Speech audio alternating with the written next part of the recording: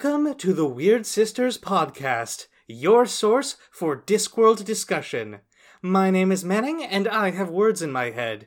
Joining me is Danny, who has rhythm in their soul. I have been playing a lot of Rayart games. And Liz, who has lunch in their stomach. Excuse me. Our book this month is Feet of Clay, the story that blends social constructs with literal constructs. Going into this one, what were you expecting? I was actually pretty close. My closest guesses are always the one I think are totally implausible. My thought was that this was going to be like a Potter's Guild or something going on strike. Okay. I think I saw the cover of the book before I had checked it out or anything when we talked about it last time, and I was like, okay, it seems like it might be about golems, but I didn't really look into it any further than that. However, when I was double checking if I could get it from my local library, I just Googled Feet of Clay, and I guess it's a phrase that means something like a leader who's kind of weak of heart. Yep, there's a mention of it in the trivia section, actually, which is probably a good enough segue to dive into said trivia section as baked in the furnace of The Secret Extra Sister. Published in 1996 and coming in at 120,000 words, Feet of Clay is the 19th Discworld novel and the third in the City Watch series. The title comes from the Tanakh, specifically a story of King Nebuchadnezzar describing a statue that he saw in a dream, and the phrase has since come to mean a fatal flaw in a person of prominence, similar to an Achilles heel. The creation of golems in this story is directly derived from Hebrew folklore, although many of the details are more inspired by Isaac Asimov's stories of robots. This is made especially clear by a mention of some of the laws in the golem's programming, which are Asimov's laws of robotics paraphrased to sound like religious texts. Feet of Clay was translated into German in 1998, Dutch in 2000, and French in 2002. It placed 7th in the 1997 Locus Award poll for Best Fantasy Novel, and was a nominee for the Prometheus Award the same year. In December 1999, it was republished along with Guards and Men-at-Arms in the omnibus The City Watch trilogy. The 1997 audiobook version is read by Nigel Planer and comes in at 9.5 hours, with an abridged version read by Tony Robinson released in 2005. As with many Discworld stories, Stephen Briggs has adapted it for the stage, and the script has been published both on its own and as part of the compilation All the Discworlds a Stage. And this story is likely going to be one of those adapted into the forthcoming TV series, The Watch. I hope they do it justice, pun intended. A lot of people are not hopeful about that series. I don't know if I'll actually check it out. Alright. Our story begins in spring, in the back streets of Ankh-Morpork, the largest city of the Discworld. Mr. Carey, the candle maker, is half bullied, half negotiated into purchasing a shiny new golem, which is unusual because, supposedly, golems aren't being made anymore. Summer passes, and with autumn comes several attempted murders. The first one we see is successful. As the priest, Father Tubluk, bleeds out, something places a rolled-up piece of paper in his mouth. We then cut to Samuel Vimes, commander of the City Watch, as his morning shave is interrupted by a bolt from an assassin's crossbow. The young man then falls into one of the many traps that Vimes has set up around his estate, and the commander sends him back to the Assassin's Guild, with the bill for his shaving mirror, and instructions to raise the price on his head.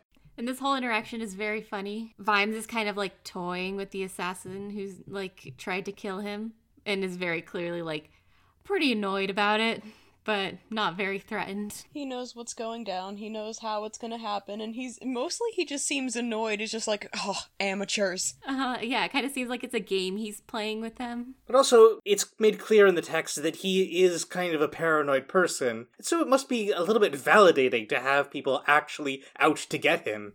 Yeah, especially because it seems like his new life of luxury is a little bit more dull than his life on the beat. I think dull, and also he finds it not unfulfilling, but insincere. He makes it very clear throughout the text that he hates rich people despite having married the richest woman in the city. Yeah. Which I think is part of what makes him so sympathetic a character. He loathes the people who are actually responsible for the worst parts of capitalist society. His morning routine complete, Vimes has an interview with the dwarf Cheery Littlebottom, former member of the Alchemists Guild, but recently and forcefully expelled. Cheery is hired as the Watch's forensics department, and gets shown the ropes by Sergeant Detritus. We'll talk more about Cheery later, but I want to take a moment at this point. Each of the recurring Watch characters has a bit of a subplot in this story. With Detritus, it's his campaign against the narcotic Slab. See, on Discworld, trolls, such as Detritus, are creatures of living stone, so human drugs don't affect them. Instead, they use a compound of radium and ammonium chloride. There's something almost humanizing about Slab as a world-building detail. The way that even these non-animal beings have drugs. But the way it has a lighthearted parody of the war on drugs of the 80s is extremely indicative of how Terry Pratchett was writing from a place of privilege. Doubly so considering how the narrative brushes off the use of extrajudicial violence. It undercuts a later point about how justice needs to be done in the light. Much as I agree with the main points that this book raises, I'd feel like a hypocrite if I didn't at least address some of these issues. We've talked about this before, and I know I've mentioned it specifically, but there are definitely points in the series where the books kind of show their age. This is definitely one of them, but it kind of gets passed over so quickly that there's not a whole lot of time to linger on it. Yeah, I think fundamentally a way that they show their age is that the police in this universe exist to protect people. Yeah, I entirely forgot that Slab existed. Because I read the book early in the month, rather than my usual saving it for later, so I have it fresh in mind for this. I started it September 8th, and I finished it September 8th. Wow. Wow. You breezed through it. I liked this one a lot. So, after his interview with Cheery, Vimes has another appointment. Last time we saw him was his wedding with Lady Sybil Ramkin, heir to the oldest and richest family in the city. And now that he's married into nobility, Vimes is going to get a coat of arms. So, he goes to the Royal College of Heralds. The central joke with the college is that they paint the coats of arms from life, so they have a whole menagerie of heraldic animals such as lions and eagles and hippos, all sorts of things. They'd get actually insulted when Vimes says you could just make it up. Yeah. Vimes meets the head of the college, the vampire, Steve. Wait, so hang on. Alright, no. His actual name is Dragon King of Arms. Steve seemed pretty close. I think I like Steve better. And so Vimes learns that there is already a Vimes family crest, but it was retired after his ancestor, Suffer Not Injustice, also known as Old Stoneface, executed the last king of Ankh-Morpork. Also, this is the book where, in doing research, I found out that Stoneface Vimes is meant to be a parody of Oliver Cromwell, so that's fun. Oh.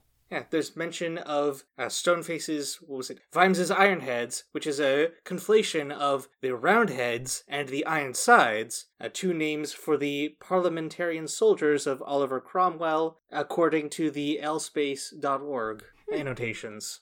So Dragon, in this discussion, also mentions that the royal family of Ankh-Morpork does have an existing heir in the Watch. It's an open secret that Captain Carrot Iron Founderson is the true king of the city, which is why Vimes is surprised when Dragon says that the royal heir is actually Corporal Nobbs, the stunted, weaselly delinquent who has to carry around an official certificate to proclaim his humanity. Oh, what did you think of that revelation?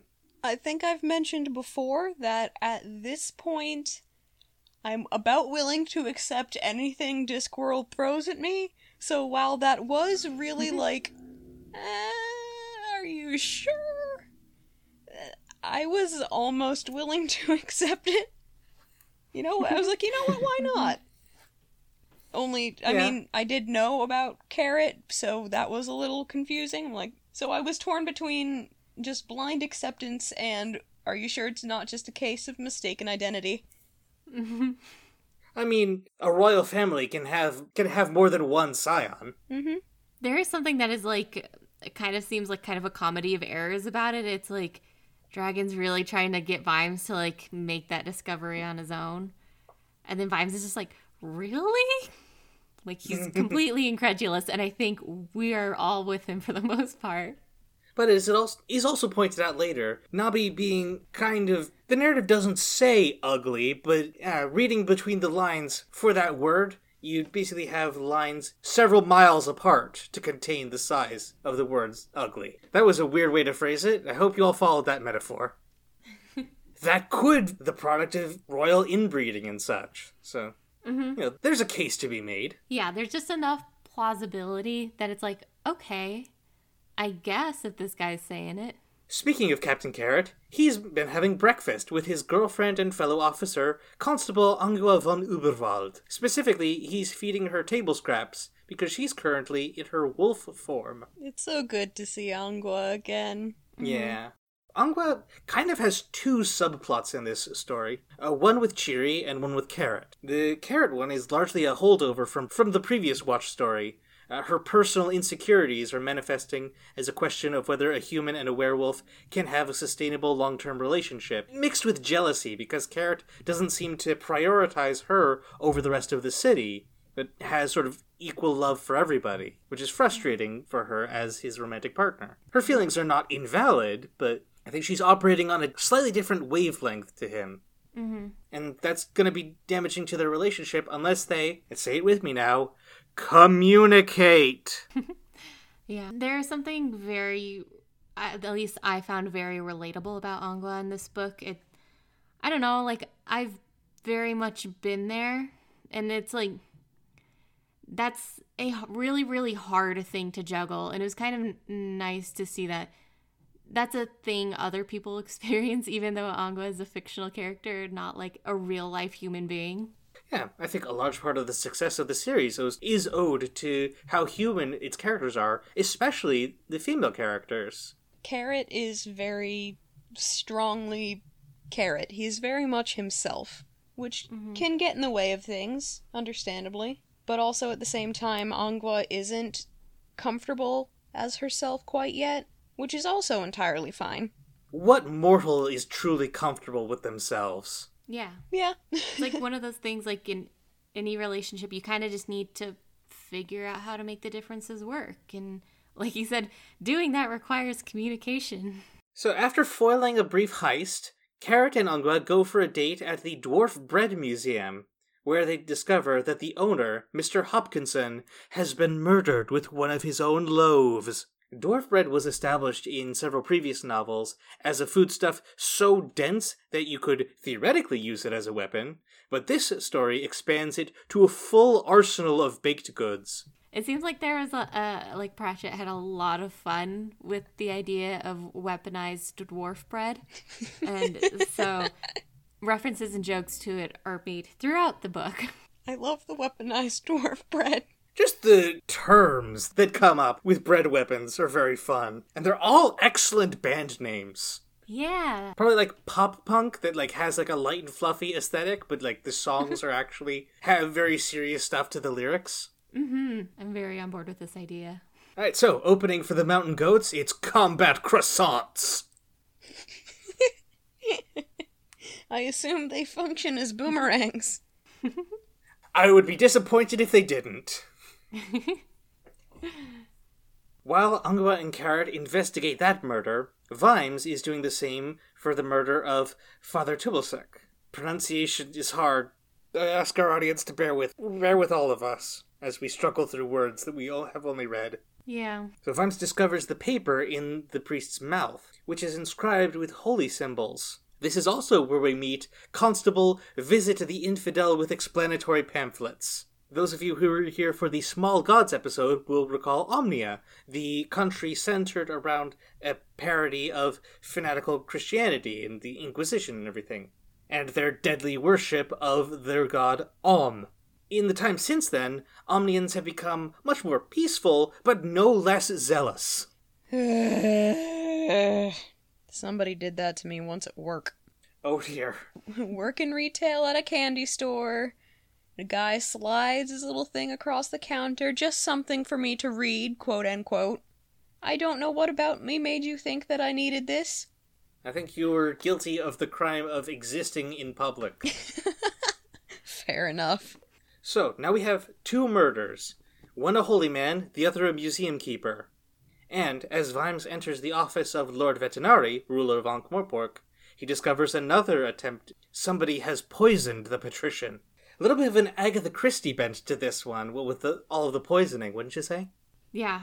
Weirdly enough, that's been like Agatha Christie has been like a thing coming up a lot in my life recently. And so poisons are very much like on my brain, I guess, at the moment.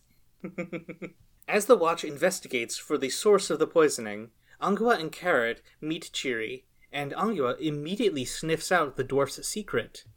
Chiri is in fact a female dwarf, which is apparently something that dwarves refuse to discuss. Now, there have been a couple female dwarves in previous books, so this doesn't quite match the established canon, but it's the status quo going forward, and the generally accepted view is to just say okay, and decide on whatever explanation you like best. I have more thoughts on dwarf gender that I'll save for the end. I love Chiri very much, and she deserves the world. Yes, I agree. The whole book, I'm just like, yes, go! Live your dream! So, moving on from there, Danny, quick question. How much would you estimate that it takes to make your way in the world today? Would it be fair to say that it requires everything you've got? Definitely as much as you can give at a given moment. Mm-hmm. And Liz, how much would it help to take a break from all your worries? Like, a little? More? Less? I feel like there's something here I'm not understanding.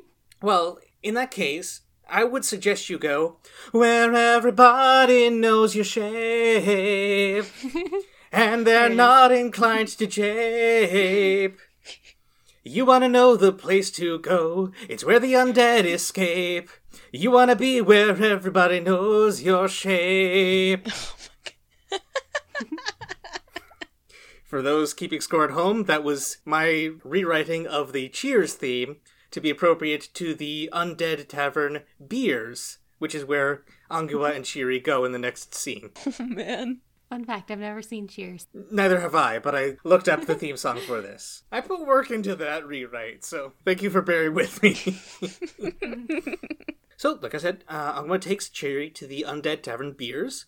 There, an oblivious Chiri tells Angua about her hatred for werewolves and reveals how she wears silver chainmail. Intentionally or not, I'd say Angua's situation here is a compelling analogy for coming out.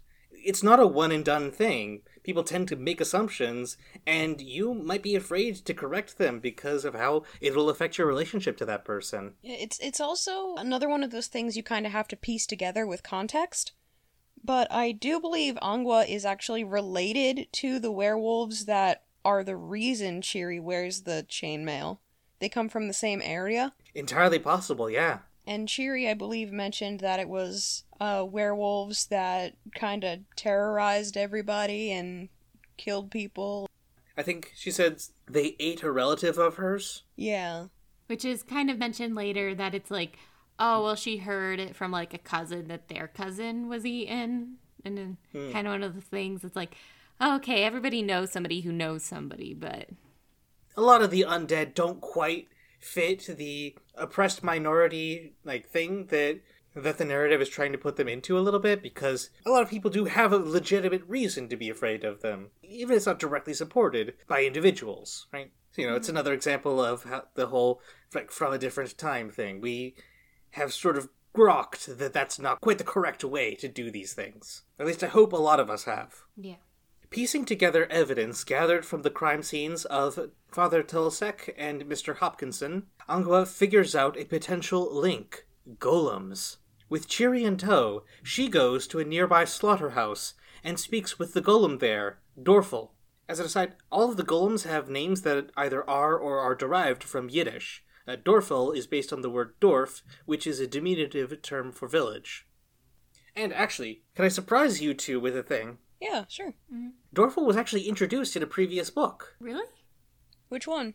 Men-at-Arms. He was, mentioned in, a very offhand, single sentence. That's actually also, that passage introduces Feet of Clay as a term for golems, which is not borne out here, but it is the title of this story, so take of that what you will.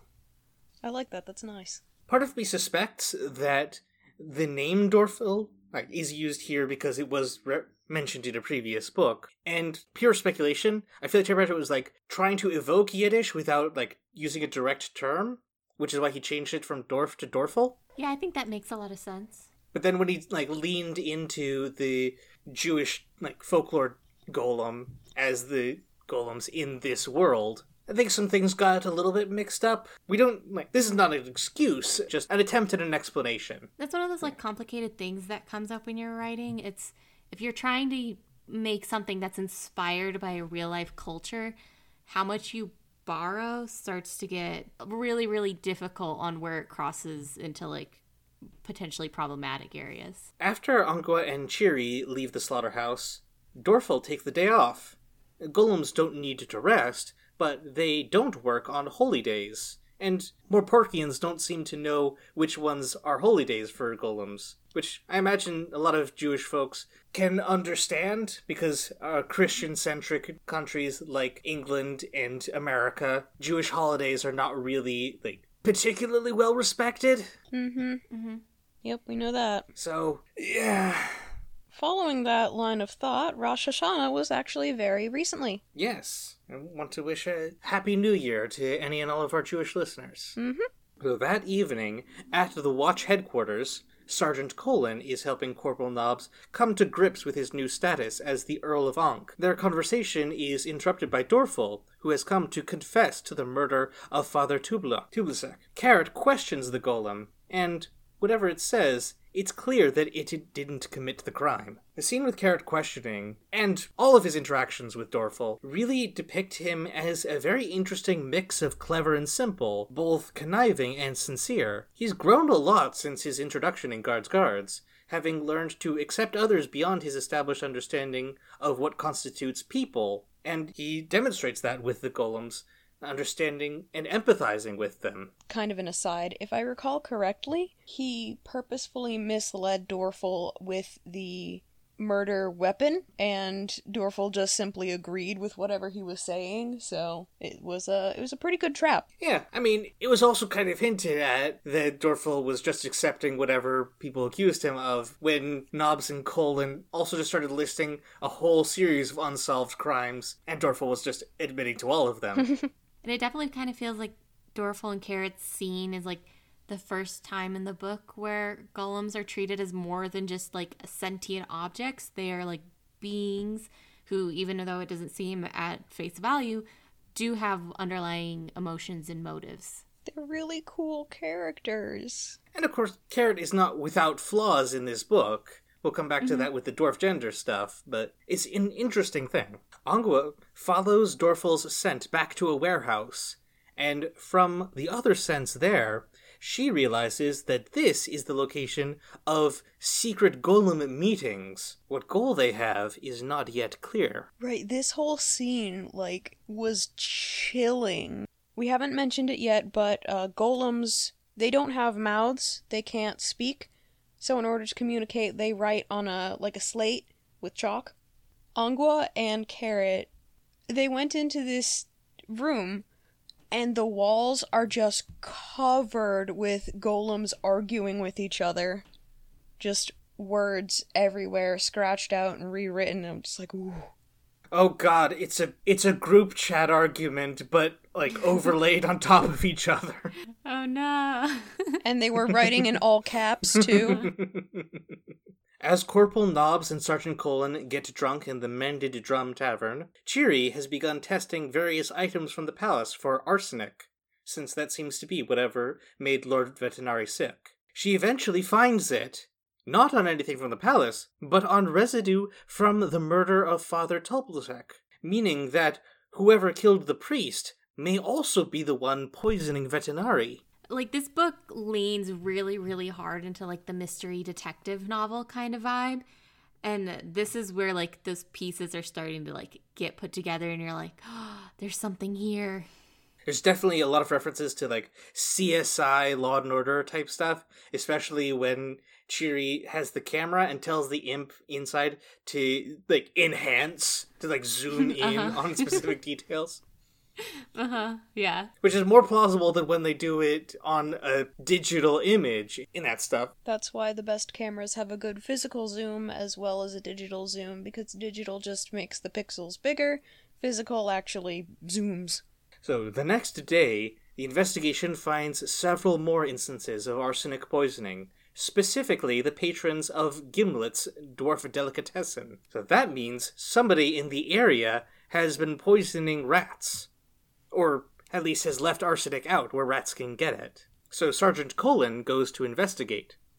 Oh yeah, dwarfs in Discworld eat rats. It's played for as a joke, but I don't know. So, along his way, Sergeant Colin meets Wee Mad Arthur, the 6-inch tall rat catcher, who points Colin to the area where rats have been dying. While knocking on doors, Colin is welcomed inside and promptly knocked unconscious. Do you not knock unconscious the people you invite into your house? Not usually. First I take their coat and everything, obviously. It's good to know some of us still have etiquette. I only knock people unconscious metaphorically by boring them with long lectures about Discworld. No.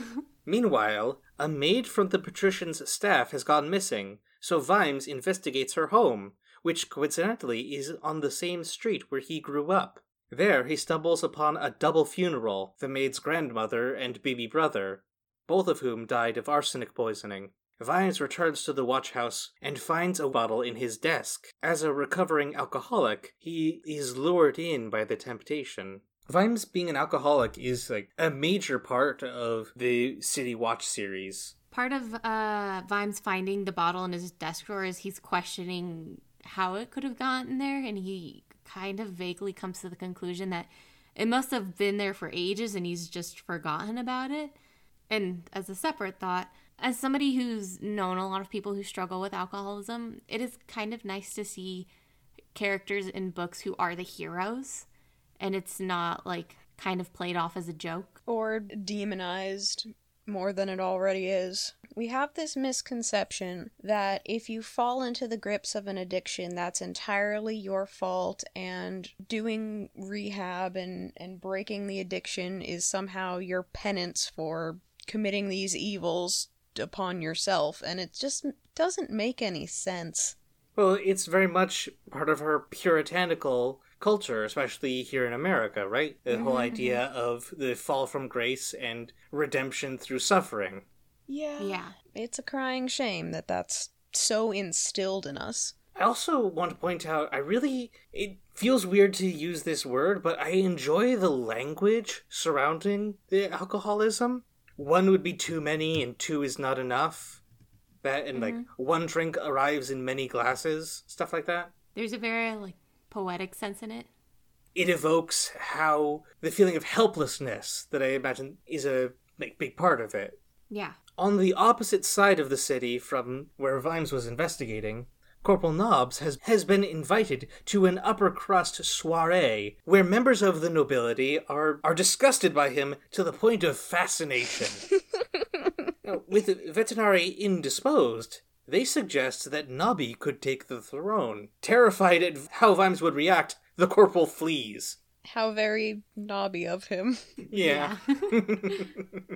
The whole scene with Nobby being stupendously terrified of being the king facing down Vimes, it's quite funny. The refrain of "Eat ghost spare." Yeah.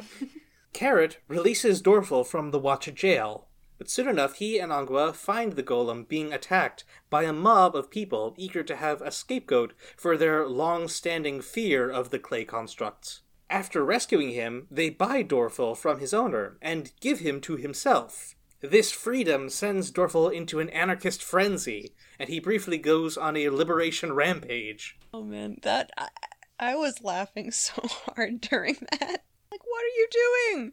Are you, he frees all the animals. I'm like, are you just gonna go off into the sunset or whatever and just raise these animals? What's going on? Oh, but he definitely sees a correlation between his servitude and their imprisonment, right? Yeah. Yeah, I definitely was picking that up. I was more along the lines of he was just causing chaos for the people who had been so dismissive of him. I mean, he definitely did a lot of that as well. Shoving the apple and everything. Oh yeah, I forgot about that. Also, just the scene where Dorfel, understands his own freedom it's a trip, isn't it? Oh yeah. Yeah. Elsewhere, Sergeant Cullen has woken up and manages to flee from his captors by going into the sewers, where he reconvenes with Wee Mad Arthur. On the orders of the people who knocked Cullen out, the two of them are chased by a new golem, one with its head formed into a crown.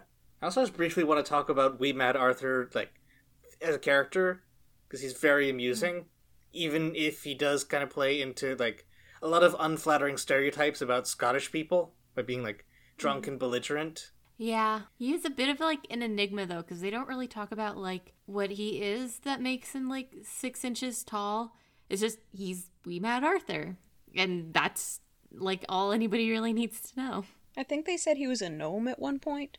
In Men-at-Arms, we discussed Vimes' Boots theory of economic unfairness, and Wee Mad Arthur demonstrates a different take on economic principles of a fantasy world, and the whole idea of fair not meaning equal, because for a human, $1 buys a loaf of bread, right? And for Wee Mad Arthur, that loaf of bread is a lot more food, proportionally. Yeah. I don't know. It's not quite as profound as the whole bit about the boots, but it's an interesting little demonstration of different principles, right? Yeah, it's definitely a bit of an exploration of an idea that does kind of flesh out the world a little bit, if nothing else. And I suppose from his perspective, he's an able person in a handicapped world, but with everybody else being burdened with excessive mass. Mm-hmm. When Carrot returns to the watch house, he is greeted by the leaders of the city's most prominent guilds, Dr. Downey of the Assassins, Mr. Bogus of the Thieves, and Mrs. Palm of the Seamstresses. At their insistence, Carrot brings them all up to the commander's office, where Vimes is draped over his desk, and the room reeks of alcohol. When Dr. Downey retrieves a packet of powder from Vimes' desk and proclaims it to be arsenic, Vimes leaps up, fully sober, punches the assassin in the face, and eats the packet to reveal that it's actually sugar. I love Vimes so much. It's definitely a lot of a reaction. Oh, man. Vimes probably has a lot of negative feelings towards Dr. Downey, being someone who's not a huge fan of murder in general, and of rich people in particular. Oh, yeah. So a rich murderer is kind of his ideal enemy. Not to mention he's been targeted by assassins for a while now. Yeah, I think Vimes and Dr. Downey have both earned that good sock across the jaw. Mm-hmm. Yeah. Mm-hmm. And to Dr. Downey's credit, he takes it in stride. Yeah, Vimes shows that he very much understands everything about the situation and is well prepared for it. It goes back to something I was talking about earlier, with him being very paranoid, right? And that was kind of what the earlier scene with the assassin demonstrated. There are a lot of decisions in this book that provide nice character details, but also really flesh out the plot in unsuspecting ways.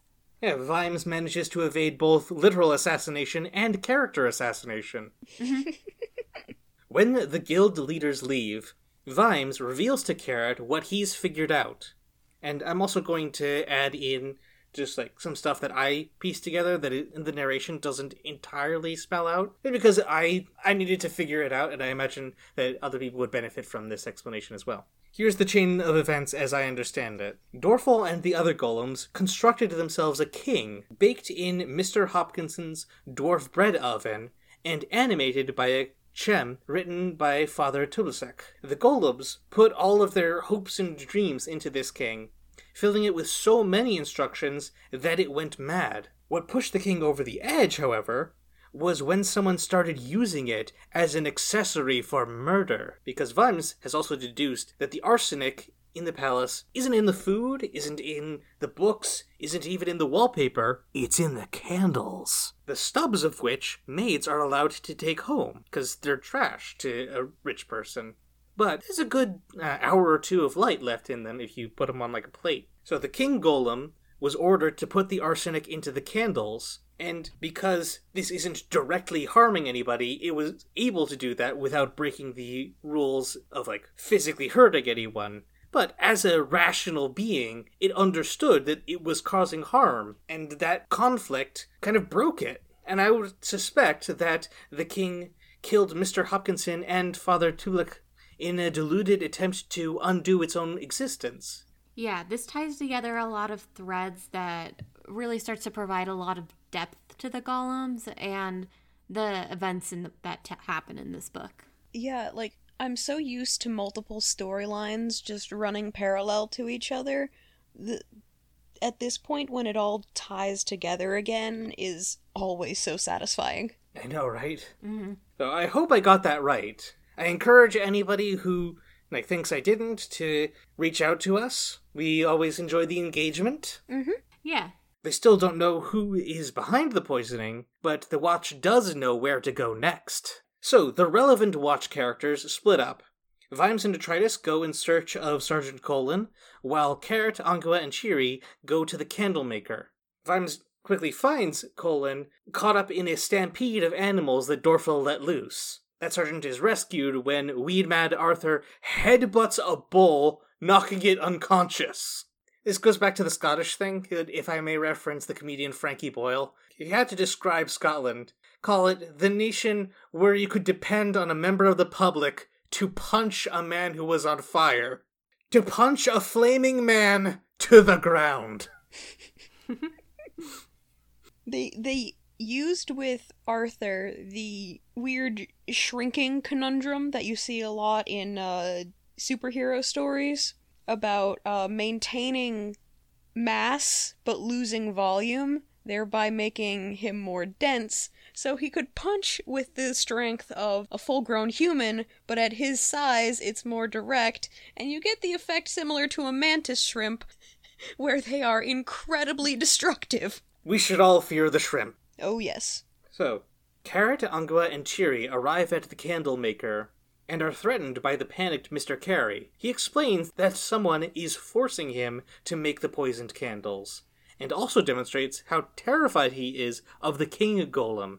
The king then attacks the Watch officers, when who should come to their aid but Dorfel? He fights with the king and ends up partially decapitated, and his chem is crumpled. But he reanimates himself with the might of his liberty and fully decapitates the king. Which I imagine is about the point where Vimes really decided that this is a golem he could like. That has to be a metaphor for something. I'm just not able to think of it right now because it's just one of those nights. It's either Vimes or Carrot who says, of the golems, they thought a king would set them free. But it is the freest golem who decapitates the king, much like Vimes, Stoneface Vimes, decapitated the last king of Ankh-Morpork. Before the Watch can go off in pursuit of the true culprit, they have to rescue Cheery, who, during the fight, got knocked onto a rope now suspended over a vat of boiling wax. To rescue her, Angua changes into wolf form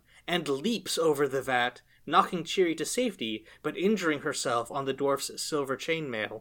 Alongside Carrot and Angua, Cheery kind of filled comic relief role. So, at the start of this whole fight, it was pretty amusing to see her overcome her own fear or use her fear to propel her into, so much action that it scared even Carrot. Incidentally, one of the things that she says during this exchange, the Carrot translates as the traditional dwarf battle cry, "Today is a good day for someone else to die." Mm-hmm. People probably understand that as a reference to Star Trek, the Klingons, and that's probably what the reference Terry is making here. But that's actually originally a battle cry for the, hoping I'm pronouncing this right, Lakota First Nations. It's a multi-layered reference. The Watch bake Dorfel a new body, one capable of speech, and Vimes deputizes him to help pursue the mastermind behind the conspiracy, Dragon King of Arms, who has been micromanaging the bloodlines of Ankh-Morpork for centuries. Dragon reveals that he wants the monarchy restored because Vetinari's reign allows for the ascension of people that he, Dragon, deems lesser folk, thereby polluting the lineages of noble families. He does have evidence for Carrot's claim to the throne, but faked a family tree for Corporal Nobbs, partly to give the city a more easily controlled ruler, but mostly because he just didn't want a werewolf to be queen. Rude. I suppose that is the extent of his motivations, because, Vimes does bring up in the text, and some people agree with this interpretation, that Dragon's whole thing with, trying to breed Ankh-Morpork's nobles, to be the best stock they can, is, so that he can sample their blood and, enjoy the fruits of that labor directly. But I personally think it's more interesting if Dragon is uninterested in the blood of the families that he's shepherding, and is just a traditionalist old codger. Mm-hmm. Who just also happens to be a vampire. Yeah. Could be both. I'm not sure that it can be both, because he might have both aspects of it in him, but if it is the blood thing, then that very much makes him the villain because of his vampirism, not in addition to it. Yeah, I was thinking more that the mixing different flavors, I suppose, of blood is just a side perk of being traditionalist so-and-so, because, that type of person usually likes to reap as many benefits of their actions as possible. Yeah, although he does benefit from the current system where people of non-noble birth can become well off enough to afford a coat of arms, because that's how he and the Royal College make their living, is by painting coats of arms, and more customers is better for business. It also sort of, besides this whole convoluted plot with the arsenic and the candles and with the side effect of the golems throwing suspicion onto everybody else, it really does show just how conniving and just how intelligent Dragon is. Because, not only can he make a murder plot that hard to solve, but he's also manipulating nobles, and even in the coat of arms business, he puts layers upon layers into each crest that he makes, to the point where he kind of got full of himself, and the coat of arms that he made for the candle maker basically said, hey, he's the murderer. So, Vimes has Dorfel arrest Dragon and takes him to the palace dungeon. However, Dragon being imprisoned or even executed won't end the self-important idolizing of tradition and heritage that he represents. So, Vimes burns down Dragon's collection of books on Ankh-Morpork's family history, effectively wiping out the foundation for that class structure and ridding the noble families of any meaningful way to claim superiority. Following in his ancestors' footsteps. Yeah, that's what I was going to say. Cutting off systemic injustice at the source. Well, a source, anyway. They still got all of their, money and stuff. Mm-hmm. Yeah, but, Vimes, or maybe it's just the dialogue, not the dialogue, just the text of the book that mentions that you can't really, get rid of a vampire, because, yeah, you could kill them, but if a drop of blood falls on them, then they're just back to life like normal. So this is kind of a way to metaphorically kill Dragon's machinations. Yeah, by killing everything that Dragon cares about. A real big middle finger. Mm-hmm, yeah. With the arsenic candles gone, Vetinari makes a full recovery, and obliquely congratulates Vimes on his work. Nabi is stripped of his false title, much to his relief. Angua, despite her fear and insecurity, resolves to maintain both her friendship with Chiri and her romance with Carrot. And Dorfel is sworn in as an officer of the Watch. He upsets representatives from the various religious organizations by refusing to pledge fealty to a deity, but delights Constable Visit by being open to religious discussion. And he confides in Vimes that he plans to use his pay to free the rest of Ankh-Morpork's golems. That's Feet of Clay. What did you think? Like I said earlier, I started and finished it in one day, which is a record. I haven't sped through a book like that in years, so I really liked it. Yeah, I loved it. I've always been a really big fan of mysteries, and so kind of realizing at the beginning of this book that that's what this one was, I was immediately super hooked in. Yeah, because, like, just going by the Watch series, Guards is kind of an action story more than a mystery, right? And Men-at-Arms is more of a thriller. But this is definitely a mystery story. Oh, yeah. Especially with, like, the scene setting with, like, the city's, like, covered in fog during this entire book, and it's, like, impossible to see where anybody is going. Very noir, whatever that means. It's so hard to see to the point that where Vetinari just gives his boots to somebody else or trades his boots to somebody else so he can feel the cobbles and know where he's going again. Vimes. Oh, yeah, Vimes. I was looking at the page where Vimes traded his boots with somebody else so he could feel where it was he was in the city. Because he had the rich person boots now, because he could afford them. So, some discussion stuff.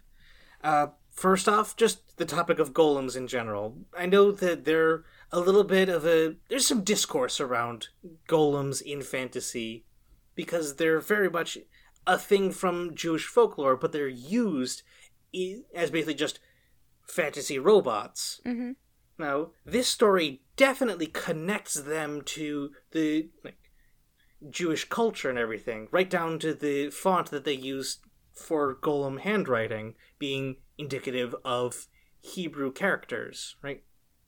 So the question then becomes, is that really good representation, considering, they're non-human, beings, but they're also the only connection to a, culture that is marginalized in large parts of the real world.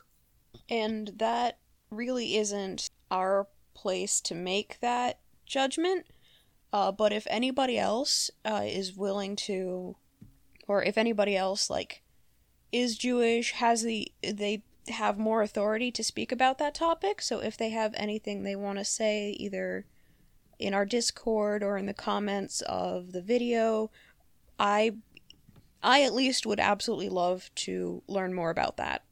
Yeah, I know, I have unfortunately had very little exposure to Jewish culture throughout my life just because of where I live. But I guess, really what I could say about it is there are, tiers of what is, good and bad representation. And something may not be great, but is it harmful? That kind of is, a really hard question to answer.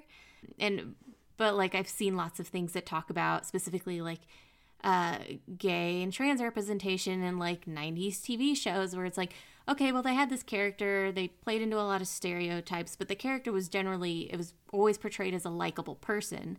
So even though it has all those harmful stereotypes, is there still some good in it? And I think that is really always kind of will differ from person to person. Mm-hmm. Yeah. And there's not necessarily one definitive answer for that. It's but it's a source for discussion. And actually, going off of what you were talking about, Liz, the same token does also apply to Chiri. Her whole plot in here is very much analogous to being transgender. She has grown up her whole life in a box functionally labeled male, but after exposure to the outside world, has realized how much more comfortable she is identifying and presenting, especially, as a woman. And large parts of that are played for laughs, because dwarfs wear iron boots, she welds high heels onto them. But it is also a serious issue that I think wasn't really recognized as such during the writing process, but probably resonates with a lot of fans. I did though, towards the end, when the watch dwarves are coming back and they pass by Chiri and she's wearing a skirt of sorts, and they start making fun of her for that, but a couple of them stop and are just yeah, can you tell me where I can get one of those? So she's kind of starting a trend that I hope would be, I don't know, better for everybody, allowing people to present as they wish. Yeah. And just while we're on the subject of dwarf gender, it's shown that this is an issue where Carrot's indefatigable love of everyone falls short, because having been raised by dwarves and steeped in their culture, he does hold a lot of dwarf views, especially on gender presentation. And at one point he actually says that he presumes his mother was female, but at least she had the decency not to show it. Like, that's a direct quote. Mm-hmm. Yeah. And Ongua was saying, thinking to herself at one point, that she wished that he would show some human flaws, basically. And he does, but that's not exactly what she was hoping for. This is something that comes up in this book, but also a lot of the other Watch books, is that characters are shown to be displaying prejudice. And so the book kind of makes it seem like that's a natural thing. Like, different groups will not get along sometimes and hold prejudices against each other. But just because that's a thing that happens does not mean that it's an acceptable thing. And that all of the a lot of the characters we see in the books, part of their growth in the series is learning that they are wrong on those things and change their mind and realize that they were being prejudiced even if they won't, say it. And this is not ever a thing that's, really the focus of any of the books, but it is something that kind of seems to be happening always in the background of them. I would argue that it was kind of the focus of Men-at-Arms. Mm-hmm. Yeah. But yeah, you're right. And I will say that it is a flawed depiction of racism because it's portraying it as the result of individual behaviors rather than systemic injustice. But, baby steps. It's also really hard to portray systemic injustice in a one-off book. Even within a series like this, they all come to a conclusion ready to start the next book with a fresh story. So it is kind of hard to make a system-wide flaw like that, either have it resolved or make substantial progress within one book. Yeah. Especially, since they lean so heavily on Vetinari's system being one that works. It works, but it also leaves a lot to be desired, like any government setup.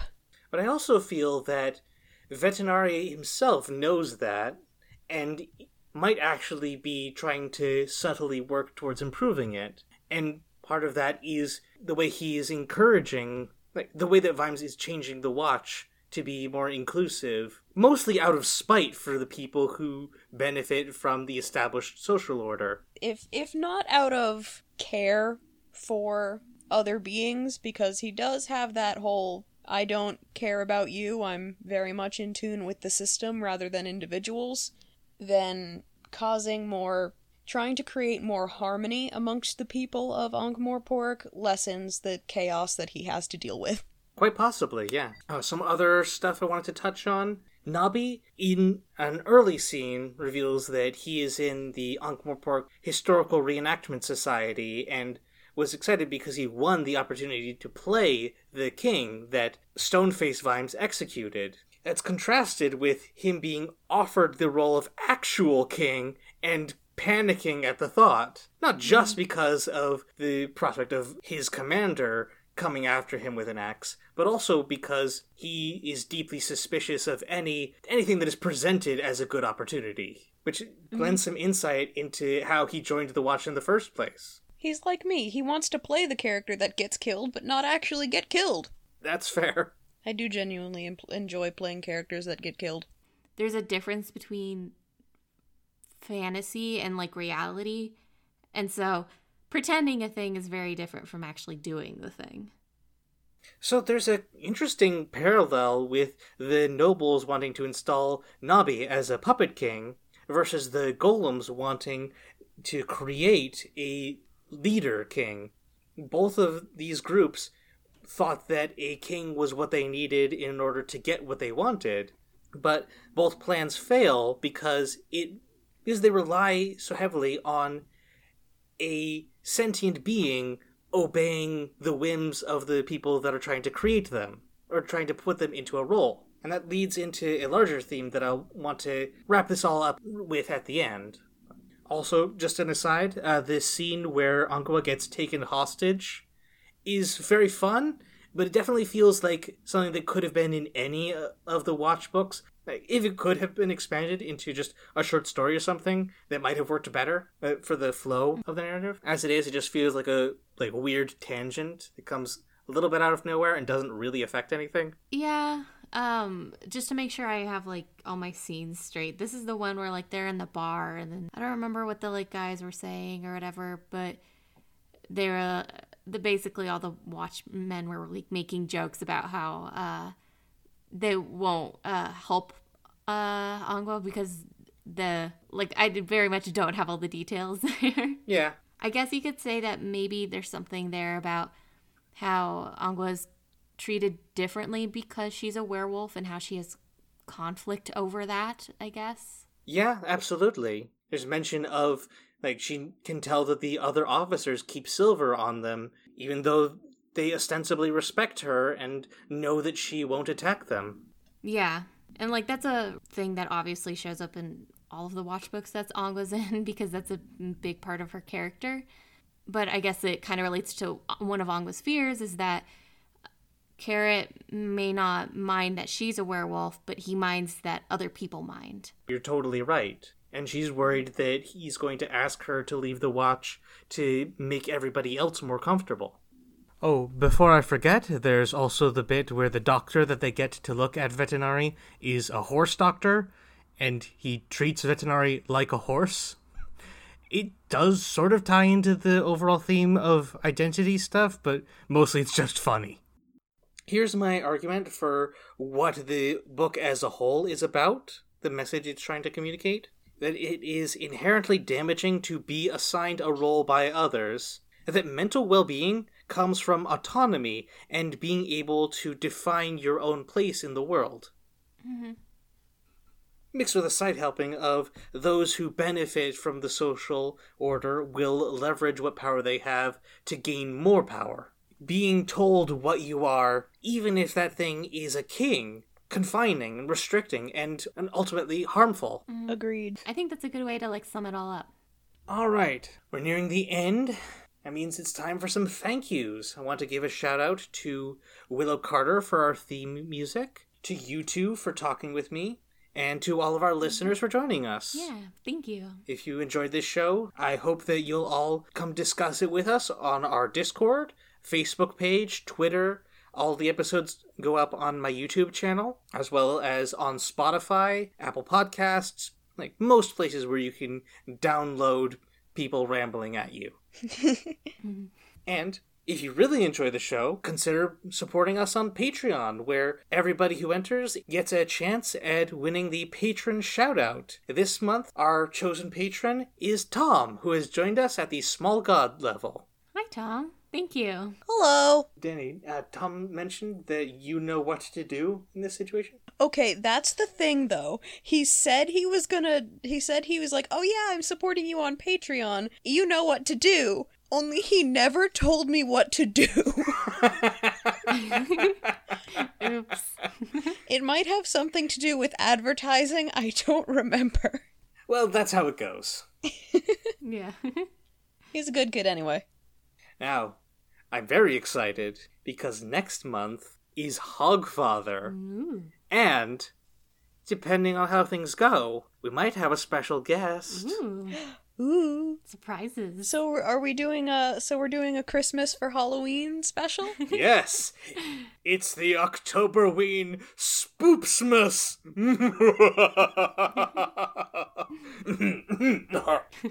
So, whose turn is it for the favorite footnote? Detritus was particularly good when it came to asking questions. He had 3 basic ones. They were the direct, did you do it? The persistent, are you sure it wasn't you that done it? And the subtle, it was you what done it, wasn't it? Although they weren't the most cunning questions ever devised, Detritus's talent was to go on patiently asking them for hours on end, until he got the right answer, which was generally something like, yes, I did it. Now please tell me what it was I did. See you all next time. Until then, the turtle moves.